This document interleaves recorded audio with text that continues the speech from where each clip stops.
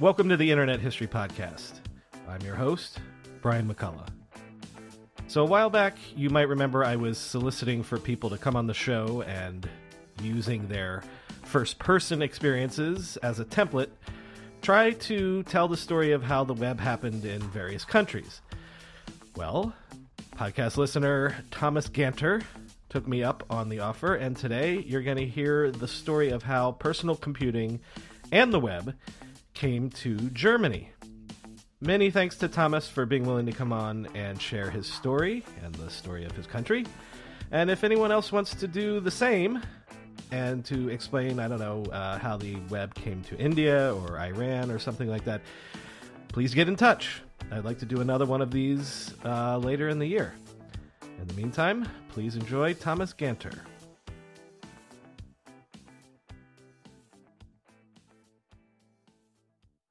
Thomas Ganter, thanks for coming on the Internet History Podcast. Thanks for giving me the opportunity. Well, thank you for representing an entire country here today.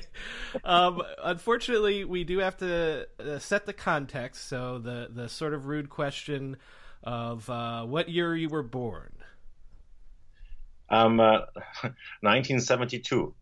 Okay, so you were definitely a kid before computers were common in the household. So then let's start with that favorite question of mine, which is the first. Actually, in your case, the first computer you encountered, because I bet you encountered them before you had one in your home. Yeah, computers, as you can imagine, were nothing that people had at home when I was a kid. So I was about 10 or 11. I was in 5th grade when I encountered my first computer that I can actually touch. So I just moved to this new school, and I found that they had a computer room. Great. And it was even permissible for students to go there. Even greater. I recall scaring the hell out of my parents because I decided to actually spend as much time there as possible, which meant I spent the first night there. But there were 6 or 7 CBM 4032s and 8096s there.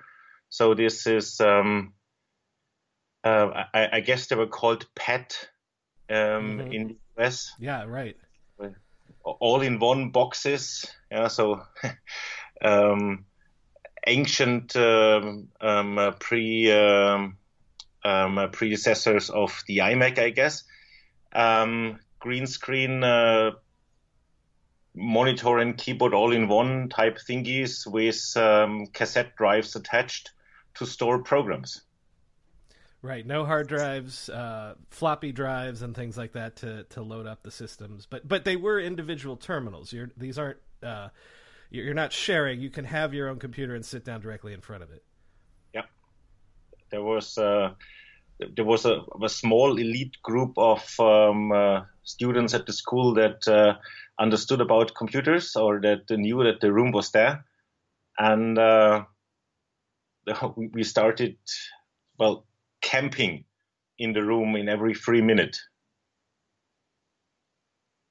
So, what sort of, are you mostly playing games or using educational software? What are you doing with these things in school? In the early 80s. Yes. This was there was no such thing like a market for educational software, at least not that I was aware of. Yeah, so we switched on those things, and they said in nice, friendly green letters, "Ready." Yeah, and there was a blinking cursor. And then we started to explore how those things worked, and we started teaching ourselves BASIC. And once BASIC was not sufficient anymore, we started exploring machine language. So we coded our first assembler, and started fooling around in 6502 assembler language. Actually, that's an important distinction to make. I actually am young enough that by the time we had computers in our schools, as you say, there was educational software. There were even games, the famous Oregon Trail that everyone of my age in the States points to as the game that everyone played on their Apple IIes. But when computers first hit the scene, there's not prepackaged software for them. So if you get interested in computers, the only thing you basically can do with them is learn how to program them and write your own games and apps and things like that. I don't know about the Oregon Trail, and maybe after we stop recording, you can tell me what the Oregon Trail is. Oh, believe me, anyone 40 years old and older in the United States knows what Oregon Trail is. But anyway, go on. Well, when we were fooling around, so like a lot of print statements and input statements in BASIC, or actually what we coded were games, yeah. So we tried to outsmart each other in programming games, and then around the same time, war games hit the movies, yeah. Right. And so all of us were trying to program interactive games like Wanna Play a Game and Global Thermonuclear War and stuff. And I guess at that point in time, the most famous password was Joshua. And we tried to implement tic-tac-toe.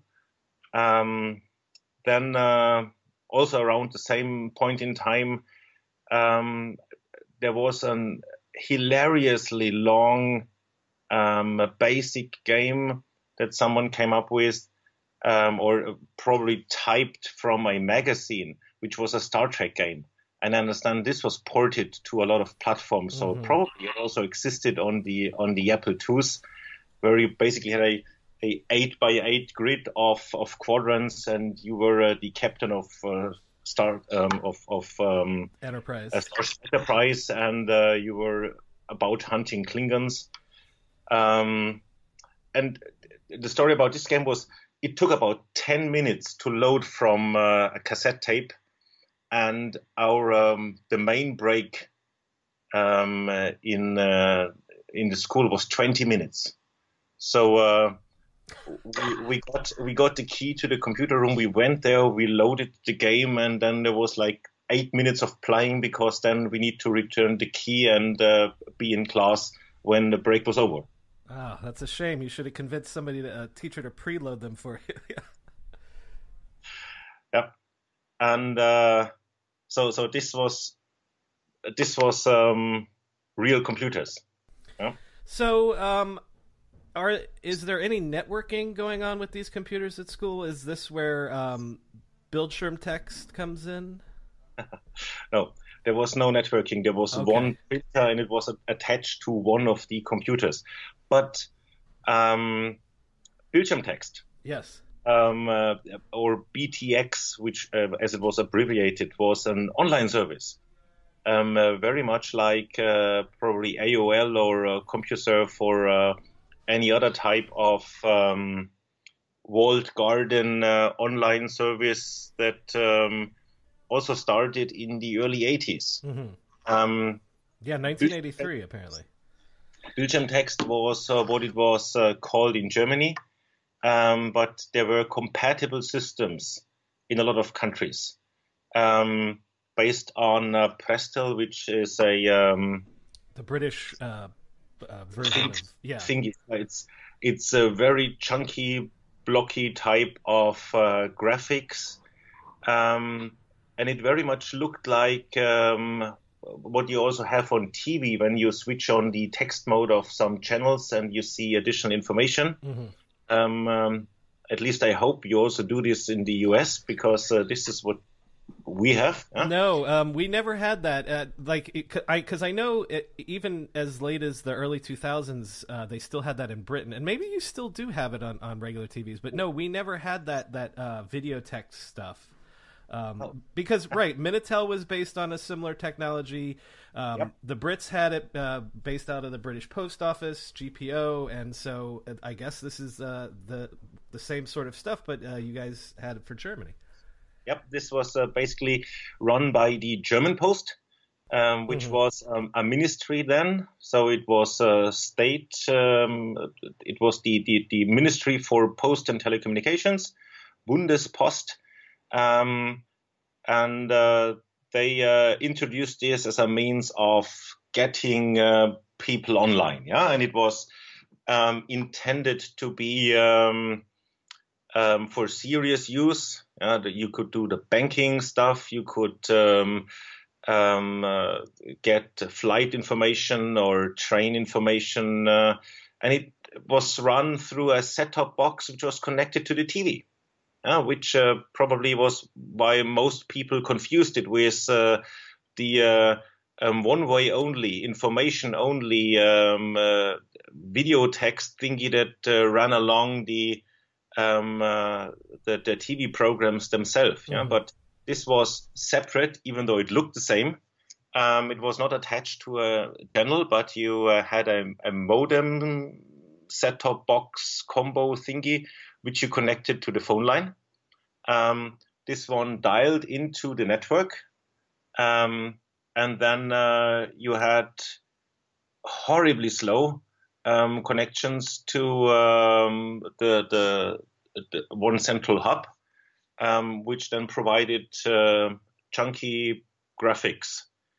So I'm curious though, if you can remember at the time, did you think of that as something else, or did you think of that as computing? You know what I mean? Like we would say now, oh, that's early networked computing, but did you think of, oh, well, the stuff that I do at school is computing, and this stuff on the TV, that's something else? Oh, it was it was outlandish. Yeah, it was something very special, but it was not. I didn't consider this computing because you couldn't do stuff yourself. Yeah, this was. There were services you needed to know the numbers to dial. Yeah, so not dial in the sense of dial the phone line, but the menu system. There was no mouse or anything. Yeah, there was a menu system, and you needed to know the number of the service that you wanted to use inside this walled garden block graphics environment. So there was like a main menu, and you needed to know that the 1188 was like the online phone book. Yeah, and you could do a phone number lookup, and whatever 4711 was your local bank or something like this. Yeah, so it was an access system to a different type of services, and this was extremely interesting, and this was very much timeshare. I never knew anyone who had one at home, but as I mentioned, there was the post office, and you could go there, and they had one or two booths in which you could access those machines, and you had to pay on a pay-per-use basis, like for the time you used it. So did you? I want to get into if there were things like BBSs and stuff like that, but to bring you back into this story, I think you get a computer in your house in around like 87, right? Yep. And you get a modem around the same time too. Yeah, shortly thereafter. Yeah, I bought myself a Commodore Amiga, which were extremely popular in Europe. I not entirely sure on how popular they were in the US. Not as popular as the 64s, but a lot of people had Amigas too. Yeah. But basically, if you owned a computer around that time, you either owned a Commodore Amiga or you owned an Atari ST. So those were the two cool computers. I got myself a Commodore Amiga, and shortly thereafter, I guess it was 88, I got my first modem. Yeah? And I was beyond what we called an acoustic coupler, which basically you attached to the the earpiece of the physical phone. This was a dedicated box to plug into the phone lines. Hilariously slow. I guess my first modem was a 14K modem. And I know that the last modem that I had was a 56K modem. Yeah, I dialed into bulletin board systems. So mostly posting to message boards and downloading software like shareware, freeware. On the Amiga, this was mostly the infamous Fred Fish public domain collection. We can assume that these BBSs were being hosted on, somebody's computer somewhere, a few miles away or something. Maybe even next door. No, not.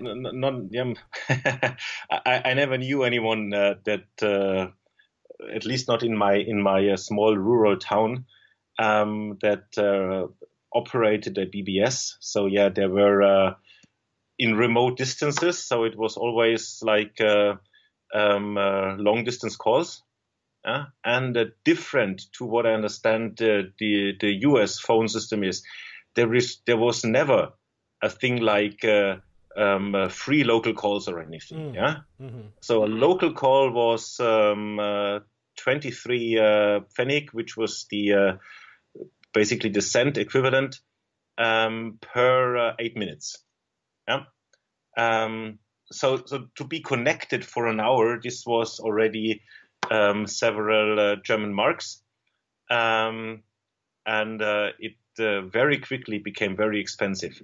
And medium or long distance calls were also 23 cents pfennig, but the time slice was significantly shorter, like per 2 minutes or per minute or per half minute. I dialed into a BBS, which was in Rosenheim. This is 20 kilometers. So this was barely not local call. So it was a medium range call. So we went online or into the system. We downloaded our messages. We probably posted something or started some downloads and tried to unhook the line as quickly as possible. Also, during the time that I was using the modem, my brothers and parents couldn't use the phone. Exactly. Yes, exactly. So you go to university early 90s, like 91-ish or so. Is that when you get your first taste of the real internet, in air quotes, I guess? Yeah.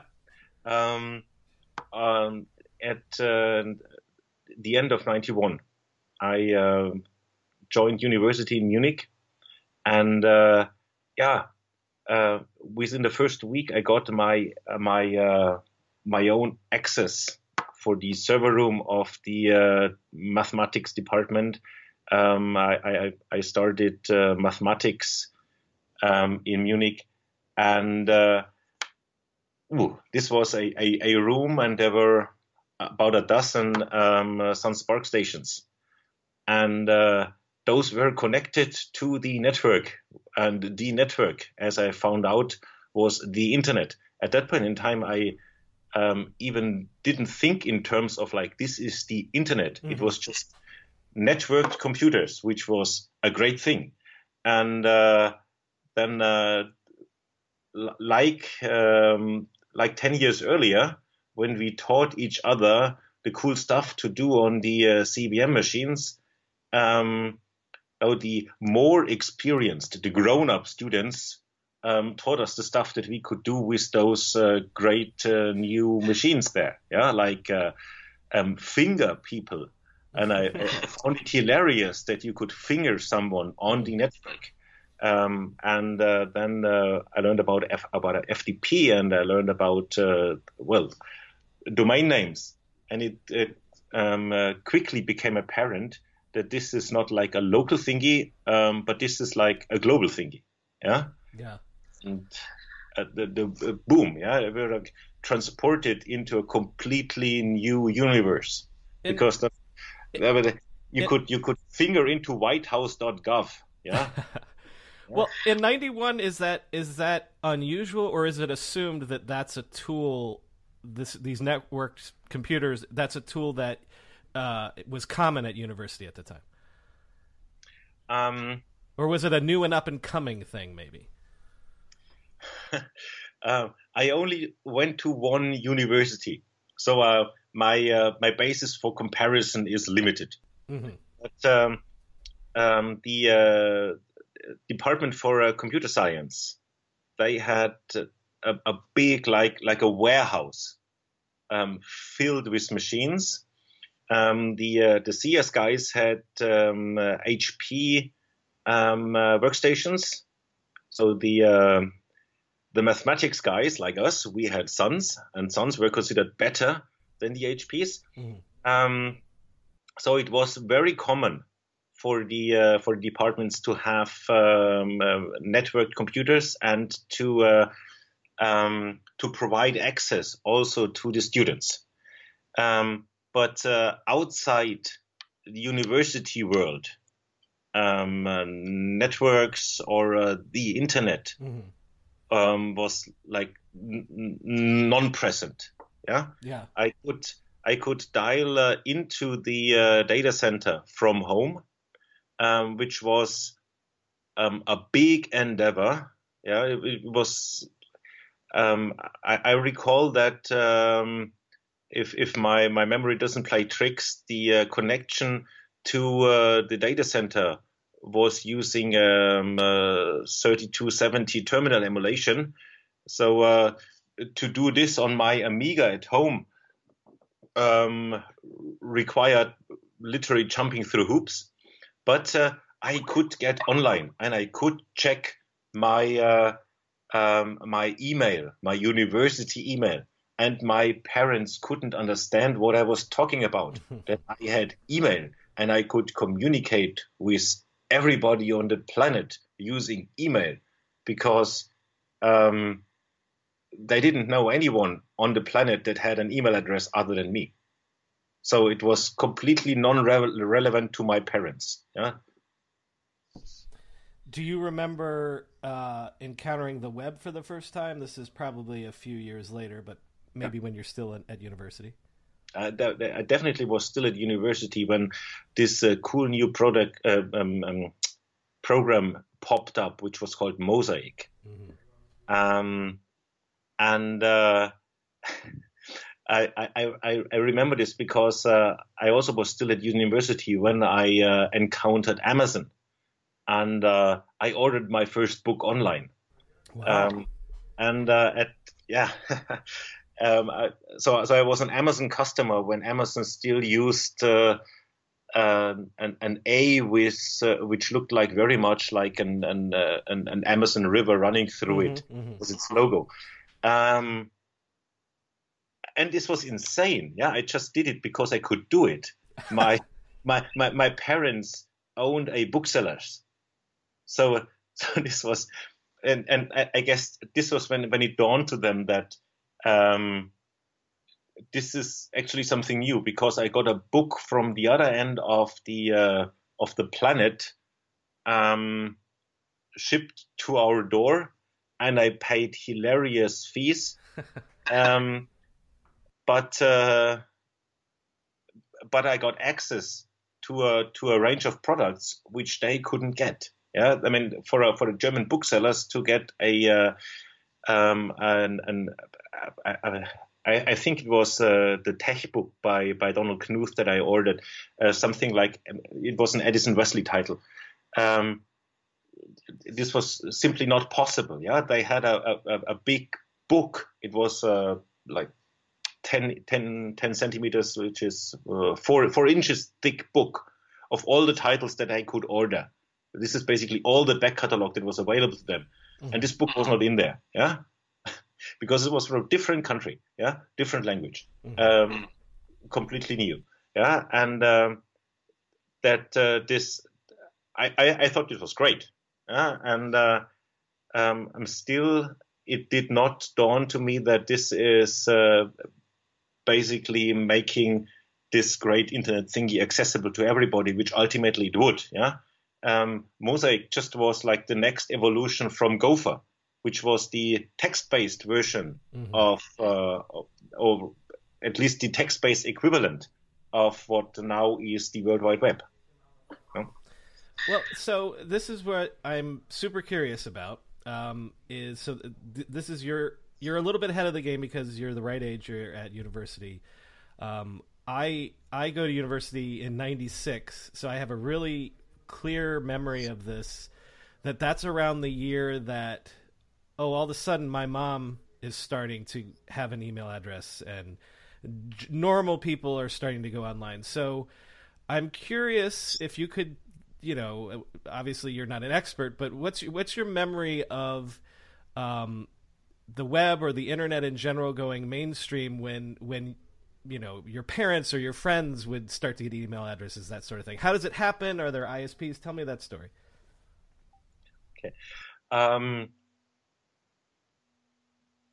This is again getting back to getting around to telephone network work differently in Germany than probably what you know from the US. It was no free local calls. Yeah, ISPs popped up around 96, 97. Yeah, and all of these were like small companies, small software companies, small entrepreneurs that recognized that this is a new, interesting thing. In '96, in parallel to my studies, I started working at a local company. We were a hardware manufacturer, and our internet connection, everybody there had an email address. So this was my second email address that I got, because we also had a branch somewhere in the US, and we needed to communicate with our colleagues. Yeah, our internet connection was a dial-up line. Yeah, so we were an IT company. We created hardware, and we had a dual ISDN dial-up connection, so we basically popped our email accounts. We ran our own mail server and everything. Yeah, so this was my second email address, and then to get back to your question, yeah, I wanted to also have the internet at home. So I looked around and I found an ISP in Wasserburg, yeah, also a smallish type of city, 25 kilometers away, and I could dial in there. Yeah, so they provided a dial-in line other than the BBS that I was used to. This now used TCP/IP, and I got myself online. Yeah, and I paid double. I paid for the phone fees, and I paid for the online time. So let's be clear. So you're still paying by the hour. So you're paying the phone company's hourly fees, and then you pay this ISP's hourly fees on top of that. Yeah. So getting online was hilariously expensive. Yeah, and everyone who was in a city had an advantage because local fees were cheaper than long distance fees. My town has 10,000 people. Yeah, so we were small. There was no local ISP. I had to go through regional calls, like everybody had to do in those times. Yeah, but very quickly, the Bundespost, German Post, converted the Bildschirmtext service, the walled garden set-top box TV experience, to a internet service. And obviously, because they were the post office, they were present everywhere. Mm-hmm. Yeah? And boom, yeah, there was like local dial-in available in every local area net. And what year would that be about? I would guess also around 96, 97, 98. Okay. So this was more or less in parallel to all those local ISPs popping up. Yeah. By that point in time, Bundespost also has been converted. I guess the term is they IPO'd. Yeah. So it was privatized. Mm-hmm. And it was the idea was to convert Germany into a country of stock owners, Mm-hmm. which didn't work out. But with a lot of marketing, they tried to push everybody into purchasing stocks of the two companies that they privatized out of the postal system, which was the post system, which today is DHL. Mm-hmm.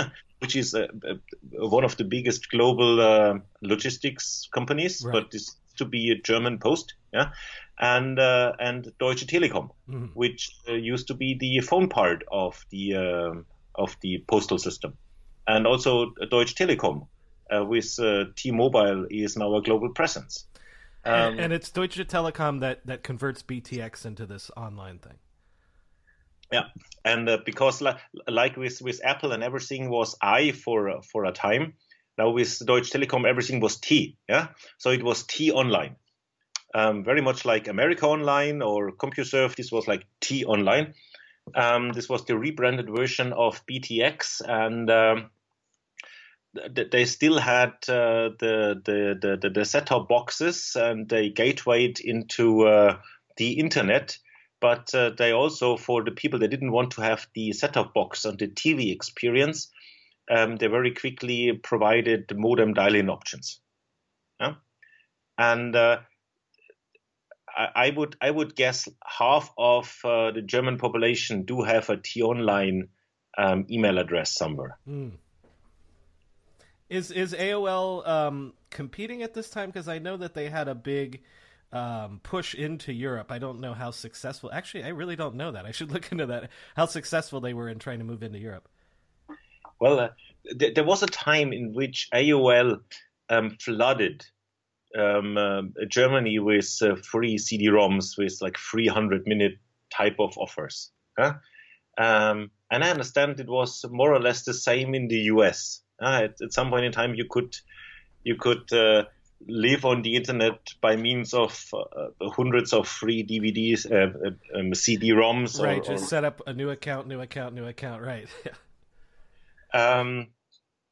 But they still needed to bridge the gap of the fee for the online time itself. Yeah?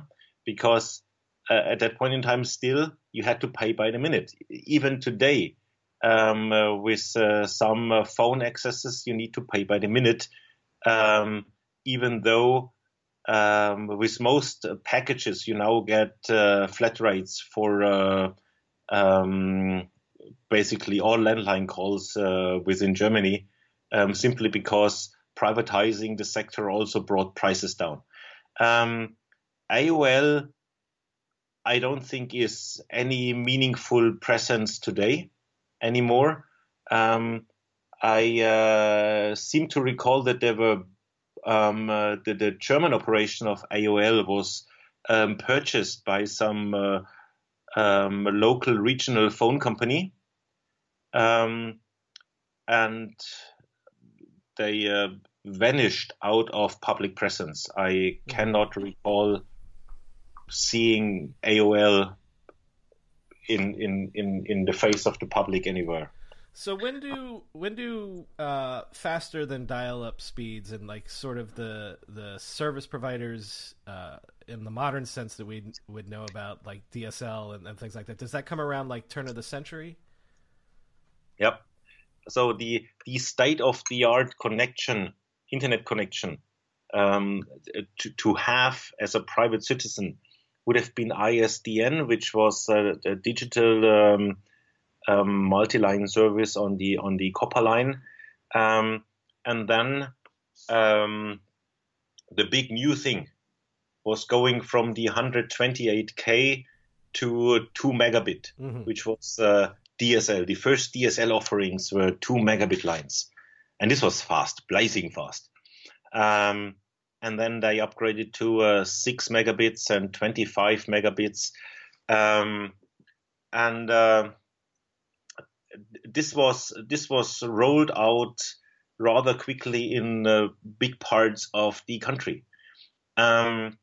And this is, I guess this would be 125 different shows now. After reunification, there was a big push to modernize the infrastructure, especially in the eastern part of Germany, where I'm not, where internet was non-existent, or any type of network or global communication was non-existent until the downfall of the communist reign. And there was a big push to push fiber into the ground. So there were big regions where they modernized the infrastructure by putting fiber as a basis for transmission. And now, even though they had a modern infrastructure, they were basically not getting a DSL because DSL is a copper technology. Right. Now they are happy because currently we are in the big push for fiber to the home. Yeah. Now in the western part, where there was all this copper infrastructure, we moved from 2 to 6 to 25. Currently 50. In the cities, you get 100 or sometimes even 200 megabits copper line. And the only other access technology that has any meaningful presence currently, other than DSL and fiber, is cable. And also cable has a different meaning than in the USA. I understand that CNN is supposed to be the cable news network. Yes, that's right. Cable is also something that did not have universal adoption. Right. Also TV cable was something that was put into the ground by the post office. Yeah. So right. Bundespost also owned this infrastructure, and in the wake of privatizing, they had to sell off the cable networks, the cable infrastructures, to a lot of regional providers. And around the turn of the century, in parallel to the rollout of DSL, they also the cable operators also started rolling out internet access, or basically triple play access on the cable infrastructure. And for a time, I had my ISP service through my cable operator. We didn't own a TV. You skip that step, just go directly to the internet. Yeah. No. We never felt it necessary. Yeah, and it probably also was some form of protection for the kids. Yeah, but to this date we don't have a TV. But we are a little bit cheating because we do have a beamer at home, and we can basically have small dosage of Netflix and TV serials for the kids. Yeah. Or currently there is the Olympics going on, right. So we stream those. Yeah. At that point in time, we are talking about the turn of the century. Obviously, streaming was not a thing. Right. Yeah. But also we didn't need a TV, but we needed the cable connection to have a phone and internet and radio. They also transmitted radio on the phone on the TV cable. And this was 25 megabits, and I was hilariously happy because I felt like I was a king of our small city because I was sure I had the fastest internet connection. Today we have 50 megabit, and sometimes it feels slow. Yeah, and I'm eagerly awaiting the upgrade to 100. Well, so to sum up the state of the market, or the state of the environment is now, it's dominated by the telecom companies generally, like Vodafone, Deutsche Telekom, and that sort of thing. Like that's how everyone gets their internet these days. Yep. There was a small time period, like 10, 15 years, in which wholesale was a big thing, and there was a huge consolidation. Now the biggest wholesaler or reseller, whatever it's called, for internet services is a company called United Internet, which is into hosting, but also resells Vodafone and Deutsche Telekom and Telefonica phone lines. But other than one or two big ISP companies that survived the big consolidation, the main players are Vodafone, Telefonica, and Deutsche Telekom. All three are also the only three remaining original mobile phone operators in Germany. So every SIM card you have in a German phone is in the end by one of those three companies. And also in the mobile phone market and the mobile internet, there is some resellers, but those are the only three remaining networks. And the same is true for the fixed net accesses to the internet, plus the cable companies. But Vodafone owns a big chunk of the cable networks, and there are one or two independent cable providers remaining. Plus, and this is funny, plus some cities do have their own ISPs. Municipal, yeah. So the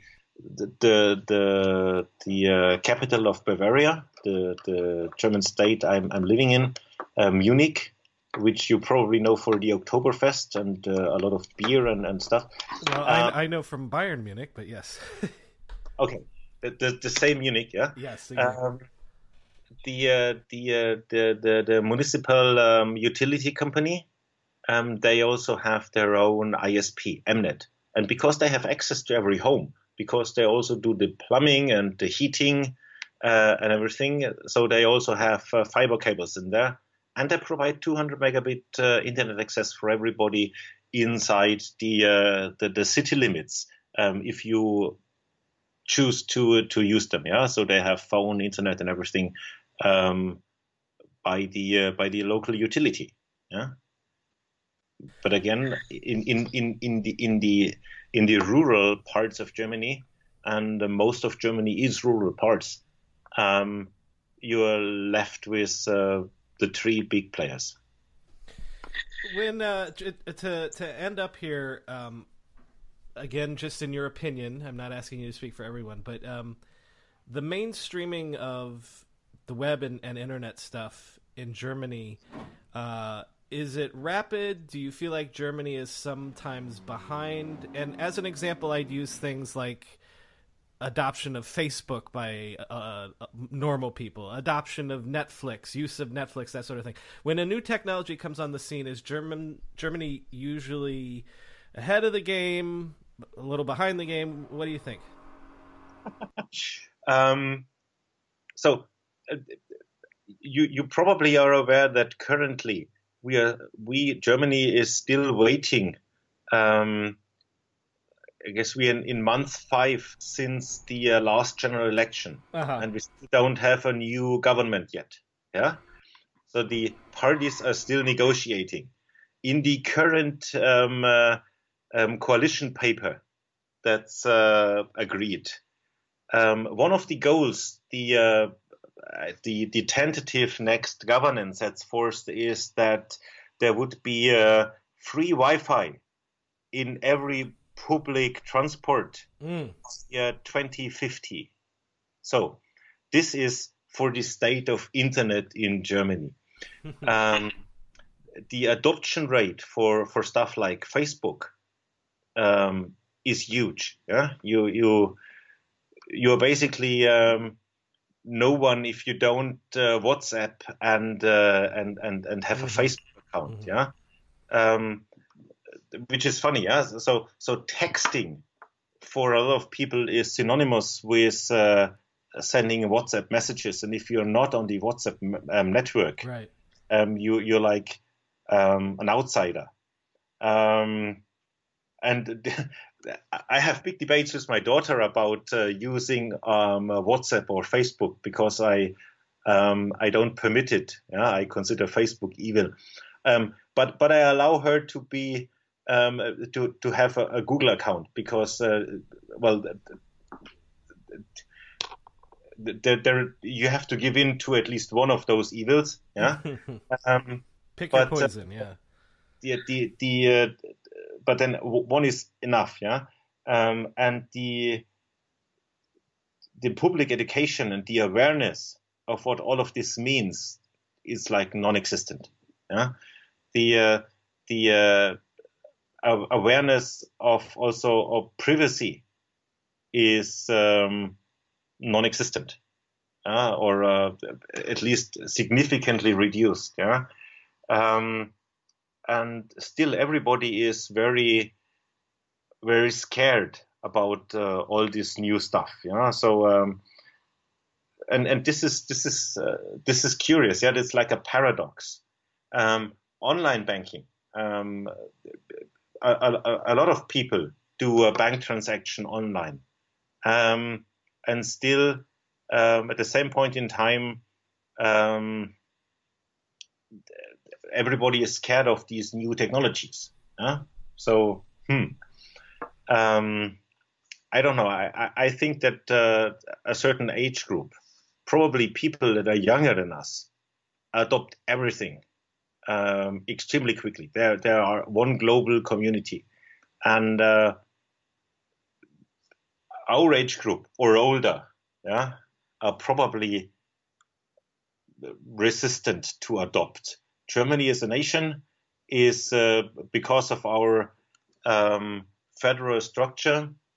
There is the intention to further the usage of the internet, or the digitalization of the country. Yeah, we want to become on the leading edge. At the same point in time, the investments are not there to actually push this. Yeah, the rollout of fast internet, and they still consider 25 megabits fast internet.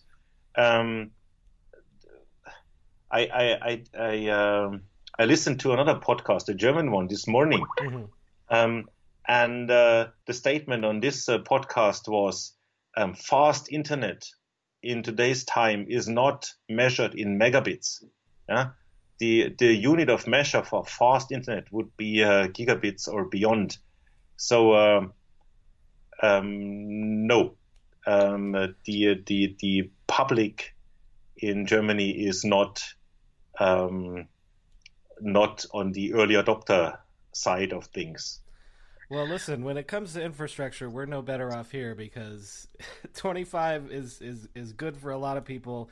100 megabit would be fantastic for a lot of people, and we're nowhere near gigabit here either. And I got one more.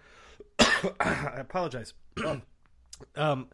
We just got free Wi-Fi in all of our buses here in New York City, and that might be great, but it doesn't make the buses go any faster. So a lot of us have been like, well, I wish you had spent money on more buses or bus lanes or things like that. So I don't know that if you guys ever get that free Wi-Fi on the buses, it'll be worth it.